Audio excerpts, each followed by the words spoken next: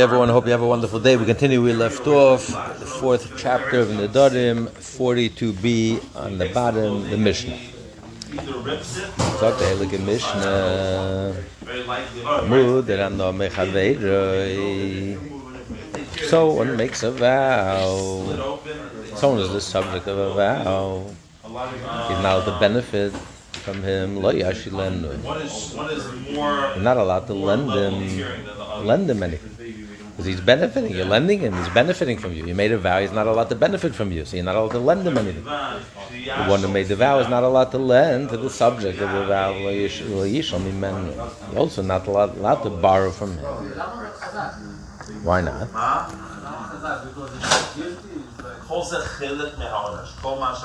The Gemara will explain why he's not allowed to borrow. Why shouldn't he be allowed to borrow from him? How is he's allowed to benefit from the other person? If the other person allowed to benefit from him, so why can't he borrow and benefit from him? How is that benefiting the subject of the vow?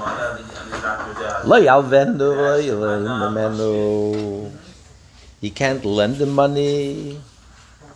Obviously, that if you lend him money, he's benefiting from you. And you can't borrow money from him. Again, the Gemara will explain why can't you borrow money from him? I'm benefiting from him. He's not benefiting from me. How is he benefiting from me if I borrow money from him? There's a difference in lending, borrowing, and lending money. You can say I'm borrowing money. The difference is when you borrow something, an item, you have to return the exact same item. When I borrow money from you, I don't return the same money. I take your money and I use it. I'm just going to give you the equivalent. That's why he uses two different expressions: borrow and lending, or borrowing. Leiv. Right. And you're not allowed to sell him. You can't buy from him. So you can't sell him. Why? Why can't I sell him? How's he benefiting from me? He's paying full price for it. I'm selling it to him. I'm not doing him a favor. One thing if I'm lending him. If I'm lending him money, but here, if he's borrowing from me something to use, but here he's paying for it. So how's he benefiting from me by me selling to him? Because maybe it's a hot item. It's the new Apple. You can't you can't find it. So everyone wants to buy it. So here you're benefiting that I'm selling you something that there's a great demand for, and it's hard to get. Yeah. And also I can't buy from him, and again the Gemara will explain why not. The same reason I can't borrow from him. The one who made the vow is not allowed to borrow from the subject of the vow or borrow money, or I can't buy from him. The Gemara will explain why not. I'm allowed to benefit from him, he's not allowed to benefit from me. Okay, that's the Mishnah. The Gemara, we continue on 43a on the top. The Gemara, we can understand why you're not allowed to lend him, because you're benefiting. Why can't I borrow from him? How is he benefiting from me if I borrow from him? And also, I can't lend money to him. Okay, I understand. And he can't buy from him. I can understand it because he's benefiting from me, and I vowed he's not allowed to benefit from me. Okay, but I can't borrow from him. Why not? And I can't buy from him. Why not? Understand not borrowing from the subject of the vow, the one who made the vow, not borrowing and not buying from him. That I can understand. Why? Because there are cases when the subject benefits from the vower through him borrowing from him or lending or borrowing from him. Why? If I borrow from him,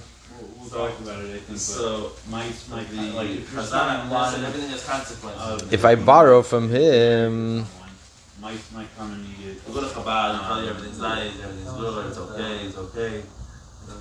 if I borrow from him inferior coins, right? If he borrows from the vower, the one who made the vow, borrows from the subject of the vow, he borrows inferior coins, and he pays him back in better coins, superior coins. So then it turns out that the lender is benefiting from him. So I made a vow he's not allowed to benefit from me. That's why I can understand why you're not allowed to borrow money. In the case of a sale, also, it's possible that the object that I'm buying there's only a moderate demand. There's no great demand. So therefore, I'm doing the seller a favor. I'm taking it off his hands. It's sitting in the store for months. No one is touching it, and I'm coming along and I'm buying it. Yes, I'm paying full price, but he's happy to get rid of it. I'm doing him a favor by helping him get rid of it, the inventory. So therefore, I can understand. But by borrowing an item, here there's no exchange. It's exactly whatever I'm borrowing, I return back the exact same item. So how in the world can I benefit him by returning to him his item? Forget it, I'm taking it away from him. I'm using his item, I'm benefiting from him.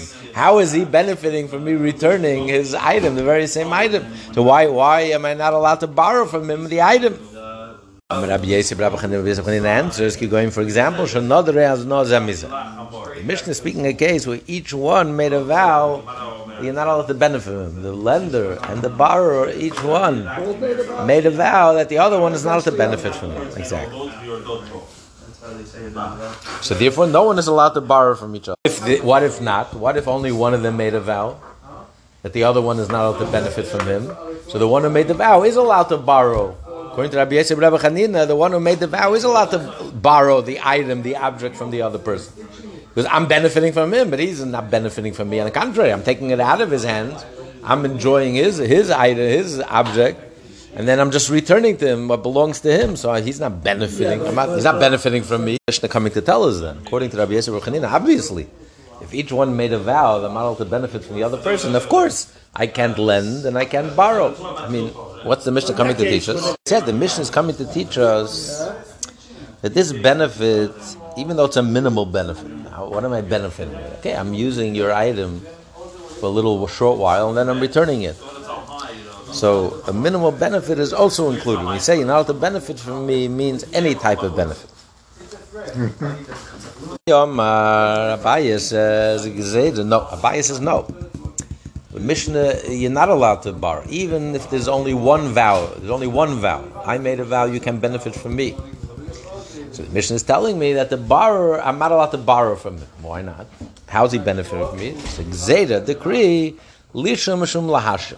If you allow him to borrow, you may come to lend because it's reciprocity. You have to reciprocate. If you borrow from me, in turn, I'm gonna have to lend you. You have to be nice. I did you a favor. You can't take revenge. I did you a favor. You're gonna come. So that's what we're worried. In all of the above cases, not only in cases where it was he borrowed the money that was an inferior coin. He paid back in a better coin. Or it was a case where he was happy to get rid of his inventory, so I'm helping him. No. Even if it's a hot item. And therefore, everyone is jumping in it. So how am I and he's not benefiting from me. Anyone, he could have sold it to anyone. And I'm paying full price. Nevertheless, out of decree, you're not allowed to. Okay, the next Mishnah. We're up to the Mishnah on 43a.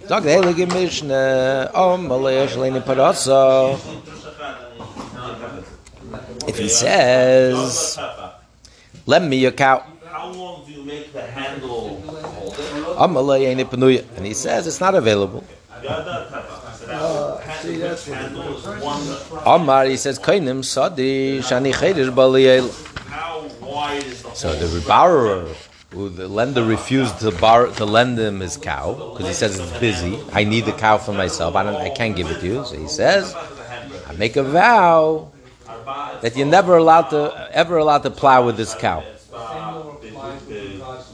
In other words, even if he agrees, later on, when the cow becomes available, he says, I make a vow, I'm not allowed to use this cow. In the Chadavah, I'm never going to use this cow.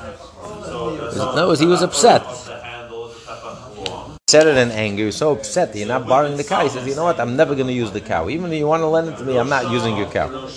Others say that he wanted to borrow the cow for other reasons, not for plowing. But the owner said, no, it's busy. It was an excuse. I'm sorry, I'm busy. I can't. He knew it wasn't busy. The cow was just sitting there grazing. But he thought that maybe the reason the owner doesn't want to lend it to him is he doesn't want him to use his cow to plow. So he's telling him, I make a vow, I'm never going to use it for plowing. It's not the reason, it's not the purpose I'm using it. I need it for something else. So he says, okay, maybe the owner will give it to him. Oh, in that case, then the cow is suddenly available. That's why he made the vow. So the Mishnah says, if the one who made the vow, his habit was to plow the field, if he himself would plow, when he made the vow, I'm not going to plow with the cow, what he meant is, I am not going to plow in person. I can hire other people to plow. I never said the cow can never plow. I said, I'm not going to plow with this cow. But if it's not his custom to plow it in person, he hires other people to do the hard work. So then he meant that no one is allowed to plow the cow. He can't hire anyone else. He can never plow his field with this cow. That was his vow. He's not allowed to. He never plows. He meant no one's gonna, with this cow. No one's going to plow my field with this cow. Yeah. Then we go back. What if a person makes a vow that the person can benefit from him, and the person has nothing to eat? He's starving. So the one who made the vow wants to give him food, but he can't. He can't just give him food because he made a vow. He's not allowed to benefit from him. So the Mishnah is giving us options what he can do. You can go to the storekeeper, his storekeeper that he normally goes to. And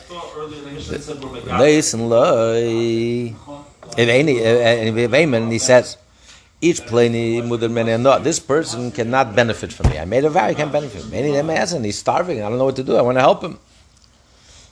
And that's all he says. Then the storekeeper gets the message. On his own, he gives food to the subject of the vow. And then he can come and collect payment from the vower, the one who made the vow. Because even though indirectly the person is benefiting from him, but it's not directly, he's giving to him, the storekeeper is giving to him. I made a vow, he can't benefit from me. He's benefiting from the storekeeper. Now he owes money to the storekeeper, so he's paying his debt. We already learned he can pay his debt. Paying his debt is an indirect benefit. He never told him directly to give him food. And he never told him directly that I'm going to be responsible to pay. It's just he got the message, and this is his regular storekeeper, so he understands. He goes without saying, he understands what needs to be done. So even though he's a regular storekeeper and he gives him credit, so he could understand, but he says, since it's only a hint, didn't obligate. I'm not obligated. You can't take me to a court of law and demand the payment from me. Did I ever tell you to give him? Did I ever said I'm going to pay you? Even though it was understood between the lines, but I never said it explicitly, so he can't take me to a court of law. So therefore, he's not benefiting from me. So when the Mishnah says he can come and collect, he doesn't mean he can force him in the court of law. But he means it was understood that he will pay him, and he meant to pay him. And if he goes, he's allowed to pay him. That's all he's saying. If he pays him, he's allowed to receive the money. So if he the one who made the vow, the guy who is hungry doesn't have a penny to his name.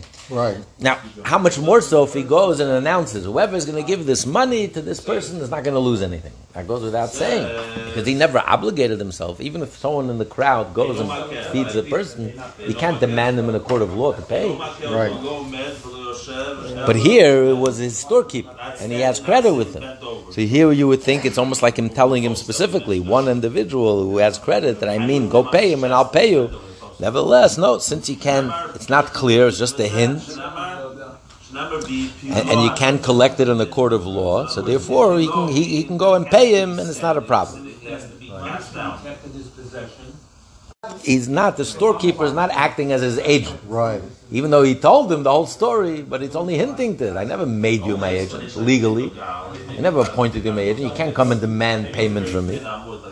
You acted on my behalf. It doesn't mean that you could only do this if the person is poor. Even if the person is Rockefeller. If I want to give him, I want to feed him, I want to give him a gift, I want to give him food, send him a nice meal, I can just go to the storekeeper, do the same thing. I said, this person, I want to give him, I want him to have a nice gift for his birthday, but I said I made a vow, he can't benefit from me, and that's all he says. And then when the storekeeper goes and provides them and sends them this beautiful thing of chocolates and this, he's allowed to pay him because did I ever tell you to do it? I never made you my agent. Mishnah continues. How you buy his livings? If a person had a house to build, he had a fence to erect. So he has a field to harvest, and he's short. He can't finish building his house. He can't build his fence. He can't harvest his field, and the one who made the vow can't help him either because he made a vow that person can benefit from him. So he's allowed to go to the workers. And his workers that he always employs, and he says, each playing him with the man, I have a problem. This person I made a vow, he can benefit from it. And he needs help. He has to finish his home, he has to finish his fence, he has to finish his harvest his field. And I don't know what to do. I'm stuck. And then they get the hint, and the workers go and work and help him finish his house, finish his fence, build his fence, and harvest his field. They can't demand it, but they have permission to go and collect wages from the vow. Because he wasn't his official, he never made a direct agency, he never told them specifically. If he's willing, they can collect the money, and it's not considered as if the person benefited from him, even though in fact he did. He is the one, the instigator, he's the macher, he's the one who made the whole thing happen behind the scenes.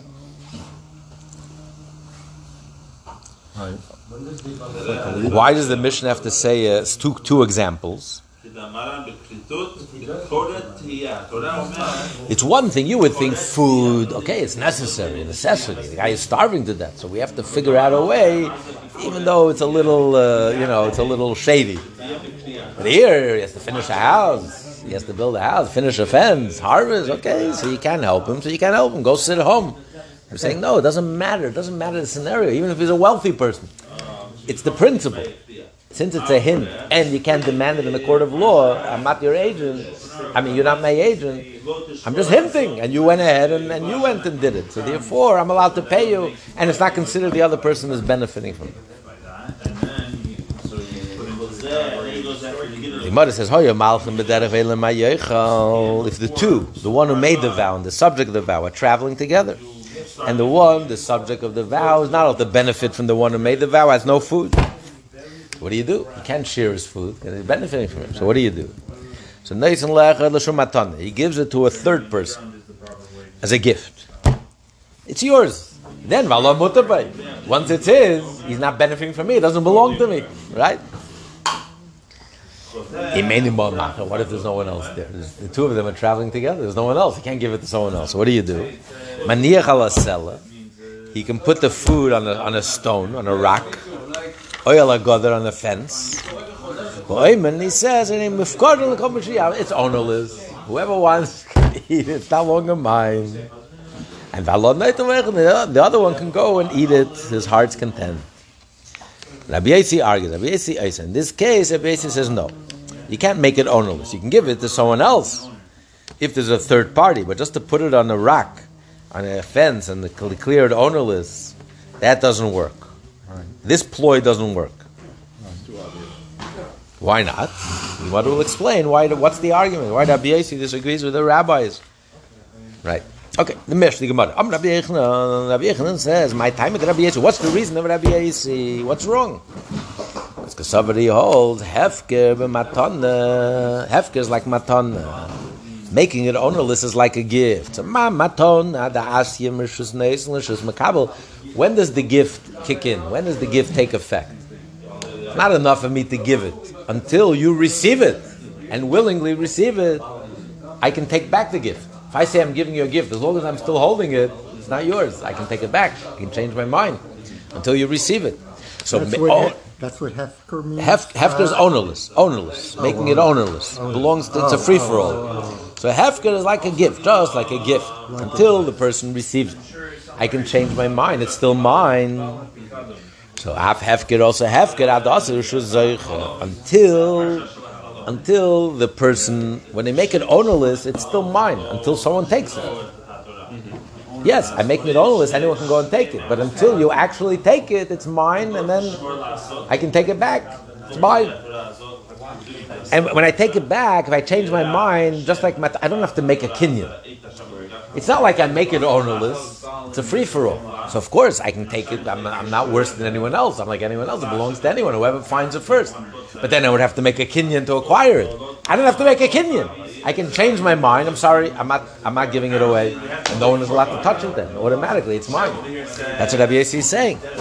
So therefore, when the person is taking it, he is benefiting from me. It's mine. It's not ownerless till after he takes it. It's too late because he took it. He's benefiting from me. But the rabbis disagree. The rabbis say that hefker is not like a gift. The moment I make it ownerless, it's ownerless, and it's a free for all, and I can't withdraw it. I could acquire it like anyone else. But then you have to acquire it. You have to lift it up. You have to acquire it. So therefore, the moment I make it ownerless, it's no longer mine. So therefore, the other person can go ahead and take it. Yeah, but we're standing. Talking about ownerless things that are taka ownerless, that there is no owner. There are things you find in the desert that is ownerless. It doesn't belong to them. But then it's ownerless. Here we're talking about you made it ownerless. It's your private possession, your private property, and you're declaring it's ownerless. So that declaration is just permission. I give anyone permission to go ahead and acquire it. When you acquire it, then it becomes yours. But until you acquire it, I can withdraw that statement, that declaration, and then it's mine. I don't have to do anything. It's automatically mine. The law follows the rabbis. The law is not like Rabbi Yossi. The hefker is effective. It's not like a gift. And the moment you declare it's hefker, it's no longer yours. It's not in your possession. And you can acquire it like anyone else. You're equal to anyone else, but then you have to make an acquisition. You can't just rescind that declaration. Okay. Masiv Rabba asked question. He challenged Rabbi Yechan's explanation. Learn the Brais Allah Neitel Veich. There's also two extra points that are brought by the Shulchan Aruch. One is the first part of the Brais is like our mission, the same case of our mission. So he says that he can declare it hefker, put it on the fence or on this rock, and then the person can go ahead and eat it. Then he says, Am Rabbi Yossi. Rabbi Yossi says no. Rabbi Yossi prohibits it. It's not an option. Just to declare it ownerless and put it on the rock. Am Rabbi Yossi, and Rabbi Yossi said, when do we say this? When do I say that it's not an option? When his vow was, he made his vow before he declared it ownerless. Once it's already forbidden, then the declaring ownerless doesn't help him. So like I take this here. But we continue on side B, 43b. What if first he made it ownerless, and then he made a vow that the person is not allowed to benefit from his possession? Then he is allowed to take the food from the rock or from the fence.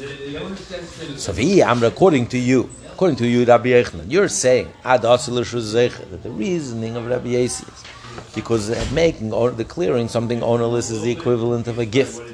That it's not effective until the person actually takes possession of it. It's just a declaration, giving the person permission to acquire it. So if that's the case, what difference does it make? Mali nidre kedem lefkeder. Mali efkeder. What difference does it make when he made the vow? Even if he made the vow after he declared it ownerless, what's the difference?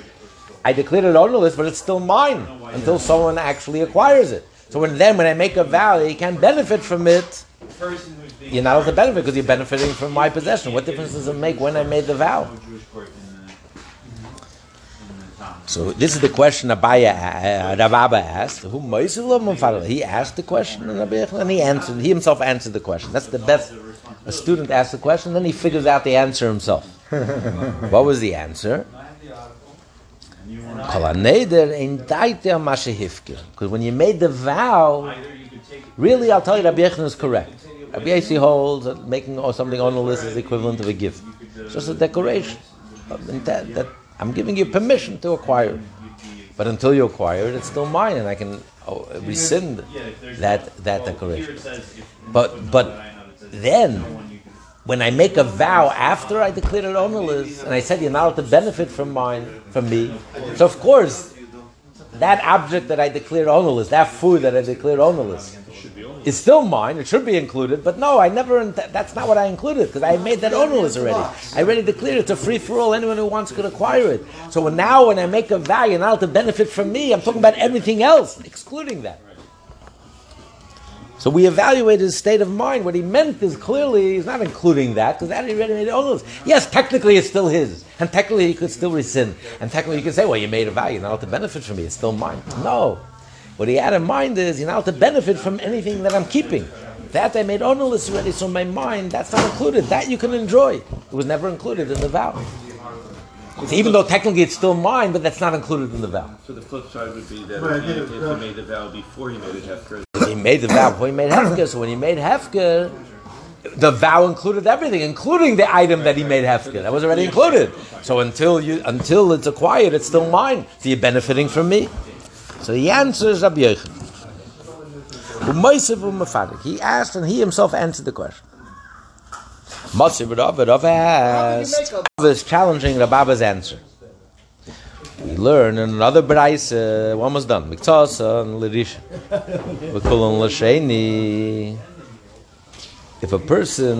who's very seriously ill, gave some of his possessions to the first person, and then he gave all of them to a second person. All the rest he gave to a second person. A person who's seriously ill, is dying on a sick bed. So those are the deathbed. Deathbed, right. Deathbed with Shriv Meira. He's seriously ill, he's in the ICU. Everybody believes those. Yeah. then you don't even need a kinyan. Everybody believes. Yeah, because he's telling the truth. And the rabbis, just for his peace of mind, you don't even need a kinyan. Just verbally, whatever you say goes, and it has the power of an acquisition of if it's a life-threatening illness. Right. So usually when you make a gift, as we just learned, you have to acquire it. Until you acquire it, it's nothing. It's meaningless. It's words. But in the case of a Shriv Meira, the rabbis say that his word, it's as if you acquired it already. Right, as if you acquired it already. It's enough. Just a verbal declaration. Because otherwise he's going to be anxious. He's dying, so you want to give him peace of mind. So he doesn't have the koyach. And so whatever he says becomes fact, becomes a reality. You shouldn't make blessings unnecessarily. You have to be careful not to hasten the person's death even by a split second. That's murder. A split second of life is infinite value. It's like life is infinite value. A split second of life also has infinite value. You can't measure life. 6 million and one life is all the same. Life is infinite. 6 million times infinity and 1 times infinity equals the same. And 1 second of life and 1 split second of life is equal infinity. So you can't hasten, if you're going to anything to do, you can hasten a person's death. You have to be very careful. After the rabbis made this enactment, you shouldn't, God forbid, get him to be anxious and it'll hasten his death. Whatever you say, it's legal, has legal power, legal force, and legal effect. Only if he gives everything away. But if he only gives part of his property and he retains some of it for himself, so it means, why is he keeping some of the property? He's expecting to recover. He's not expecting to die. If he was really expecting to die, why are you keeping anything for yourself? Give everything away. So therefore, we evaluate your state of mind. You're not in a state of mind. You're thinking you're dying, and if we don't allow you that your words have the effect, the legal effect, you're suddenly going to die, hasten your death. No, psychologically in your mind, you're going out of the hospital. He's really dying, but he doesn't know that. In his mind, he's getting out of the hospital. He's already planning what he's going to do next year and the next vacation. Depends on what actually he's leaving the hospital. If he says part of my property belongs to one person, and he left over some for himself, and then he says give all the leftovers to the second person, the first person acquired what was given to him, even if he recovered, because surely he must have made a kinyan. Because whatever he gave, he didn't have the status of a sickbed gift. It must have been made through a kinyan in order for it to be valid. You're throwing away the wrapper or whatever. If he would have said, I'm giving it to you as a sickbed gift, I'm dying and I'm giving it to you, then it doesn't matter if he gives partial or whole. Obviously, his state of mind is that he's dying. He didn't say it, he just gave a gift. He's dying, he's in the ICU, but he's giving a gift. He didn't state it explicitly because I'm dying, I'm giving you a gift. So maybe, since he's only giving a partial gift, we evaluate, maybe in his mind he's planning to get up He's planning to get better. And that's why he left some for himself. So surely there was a kinyan. So even if he gets better, you can't rescind the gift. If someone is dying and he gives a gift and then miraculously recovers, you rescind the whole gift. I only gave the gift because I thought I was dying. Baruch Hashem, I'm better. I rescind the whole gift. But here, since the partial gift was not given as a gift because he's dying on his dying deathbed, he gave it as a gift. I like you. I'm planning to get better, but I like you. I want to give you a gift like any other gift. And it probably was acquired. So even if he gets better, you can't rescind the gift. But the second one, the one that he gave to the other person, all is left, everything that he had left, he gave to the other person, that was clearly a shchiv meidah, a gift because he thought he's dying. That's why he gave everything away. Whatever was left over for him, he gave everything away. And therefore, if he gets it miraculously, there's a cure, he's cured and he recovers, then he takes it back. He rescinds that whole gift. Sheni loikana. Because it was like a condition. If I die, then you get to keep it. Since I'm dying anyway, and I can't take it to my grave with me, so therefore it belongs to you. But if I'm healthy, I never gave it to you. I only gave it to you because I'm dying. He gave the second one, he gave everything to the second one. What does that mean, he gave everything to the second one? He gave to the first, and then there was leftovers. So what does it mean? Could it mean he meant everything that's left over, that's remaining, that belongs to me, that still belongs to me, I'm giving? Or maybe he means everything, including the possessions that I gave to the first one. Of any fruit of the ground or any vegetable. Now I changed my mind. I want to give it to the second one. That was not grown in this soil. You should say the concluding bracha of the rain as well. Even if the rain is raining one So what's the question? after bracha. So we can't retract it. Rav question. Rav is challenging Abba. What do we see from the Braisa? The Braisa says that if he recovers, the first gift stands because it was a regular gift. It wasn't because I thought I'm dying. I'm giving you a gift. I mean, you're my friend. I like you. And I want to give you a gift. The second one, however, was a deathbed type of gift, and therefore, once I recover, it's retracted. The question is, why am I so certain that the first gift is not a deathbed type of gift? It's a regular gift. Why? Maybe the fact that he gave it to two people. He gave one half of his possessions, and he gave the other one the rest. So isn't it logical to say the whole thing was a deathbed? I knew I'm dying, but I want to give two people. I don't want to give one person. So I'm giving you half, I'm giving you the other half. So even the first gift was a deathbed gift. How do I know for certain it was a regular gift? So therefore I should say, now that I'm cured, I want everything back. I can argue, what do you mean? I gave you part of my possession, I gave you part of my possession. I knew that I'm dying. It's not that I gave you part and I kept the rest for myself. I didn't keep it for myself. I wasn't thinking that I'm getting out of the ICU with 50 tubes hanging from me. No. I thought I'm a goner. All the doctors told me I'm dying. And they encouraged me and pushed me to die. What quicker? A miracle happened and I was cured.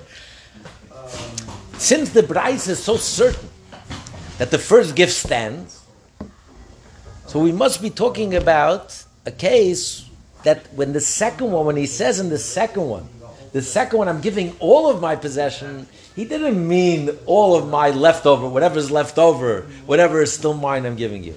He meant all of my possession, I'm giving you everything, even the possession that I gave to the first guy. In other words, I'm retracting. I wanted to give him half and you the other half. Now I'm taking it back. I want to give everything to you. So in that case, it's clear that the first gift was not a deathbed type of gift. I gave you half because I thought I'm getting better. And I left over the half for myself. But now I realize that I'm dying and I'm not getting out of here. This is the end, the bitter end. So now I'm telling you, I take it back. I want to give everything to you.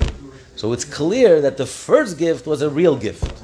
That's what the Mishnah says. If he gets better, the first gift stands, and the second gift is rescinded. The deathbed gift is rescinded. How do I know clearly the second gift was a deathbed gift and not the first one? Because the second one took it back. Why did I take it back? Because I thought initially, I had two different thoughts. Initially, I thought that I'm going to get better, so I want to give you some, and I'll keep some for myself. Why am I giving now everything away? Now I change my mind. Now I realize I'm really dying. There's nothing left for me. So I'm giving everything to you. So since it's clear, I'm giving you everything to you. I'm regretting my giving you half. I want to give you, the second person, everything. So it's clear that in my initial thought, when I gave him half, it was a regular gift. I wasn't thinking about dying. So what do we see from here? So we see from here that when a person says, I'm giving you all, even though he said it after he already gave the other person, it includes even the gift that he gave to the other person. So not like you. You, Rav Abba, explained Rabbi Yechanan that if he declares it's onel, if he makes a vow after he declared it onel, he's saying it only applies to the possessions that I have now, not the possessions that I already made ownerless. Here we're saying that even after I gave away the gift to someone else, when I tell you I'm giving all of my possessions, I'm including even the part that I already gave away. So it's not. So when I make a vow, you should say the same thing. The vow should include even though the food that I made ownerless, because it's still mine, and it should also be included. And therefore, the other person should not be allowed to eat that food, because he's benefiting from me. Until he actually takes it, it's actually my food. A regular gift, once I make a gift, and another person actually makes a kinyan and acquires it, it's done. It's his. Well, we said there's no kinyan here. It takes two to make No, but here we're saying it was a kinyan, because since he had in mind, I'm giving you a gift, and I'm going to get better. So I'm getting better. I'm keeping half, because I'm keeping half for myself. So I'm keeping half for myself. I mean, I'm not planning to die. I'm giving you a regular gift. And you made a kinyan, and it's yours. I can't take it back. There's no retraction. It's yours. It's finished. I gave it to you. Again, it's too late. Then I changed my mind. I realized I am dying, and I said to the other one, okay, now I'm giving everything to you, including what I gave him. I gave him because I thought I'm going to live. Now that I'm dying, I want to give you everything. How can you retract that? Oh. No, he says he can. The Bride says he can. It's too late. That's what the Bride says he can. So even if he gets better, he can't. It's done. Finished. The second gift the second gift is retracted because he got better. He was cured. Yeah, it's exactly what the Bride is saying. So this is a question on Rav Abba. So Elam Rava says, he gives another reasoning. In the time of the Rabbi Yossi, different reason. The reason for Rabbi not like Rabbi Yechon. The reason for Rabbi Yossi is Gzeirim Shematnas Beis Chayrin. It's a decree because of the gift of Beis Chayrin. And later on in the Mishnah, we're going to learn a person made a vow his father is not able to benefit from him. The son made a vow that his own father can benefit from him. And the son made a wedding for his son, and he really wanted his father, the grandfather, to be there to eat and enjoy the banquet. So what did he do? So he made a gift of the courtyard and the food to another person. And he says, the only reason I'm doing this, it's like a legal loophole. I'm doing this because I want my father to come and enjoy the wedding. And the one who received it then said, well, I'm consecrating it to Hashem. If now the hall and all the food belongs to me, I'm going to be very generous. I'm giving it all to Hashem. And it becomes holy. No one is allowed to benefit from it. So the person says, I never gave it to you for that purpose. I only gave it to you for the purpose of allowing my father to eat and participate in the wedding. I never gave it to you for the purpose that it's really yours. You can do whatever you want with it and just give it away to the temple treasury.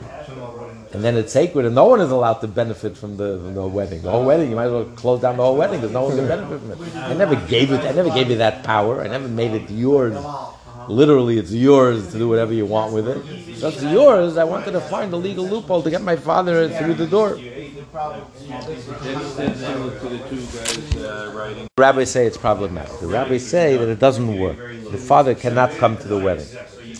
Because since it's clear he never meant it as a gift. It's clear, it's just doing it as a legal, technical loophole. So it doesn't hold. It doesn't hold, exactly. It doesn't hold. So our mission is the same thing.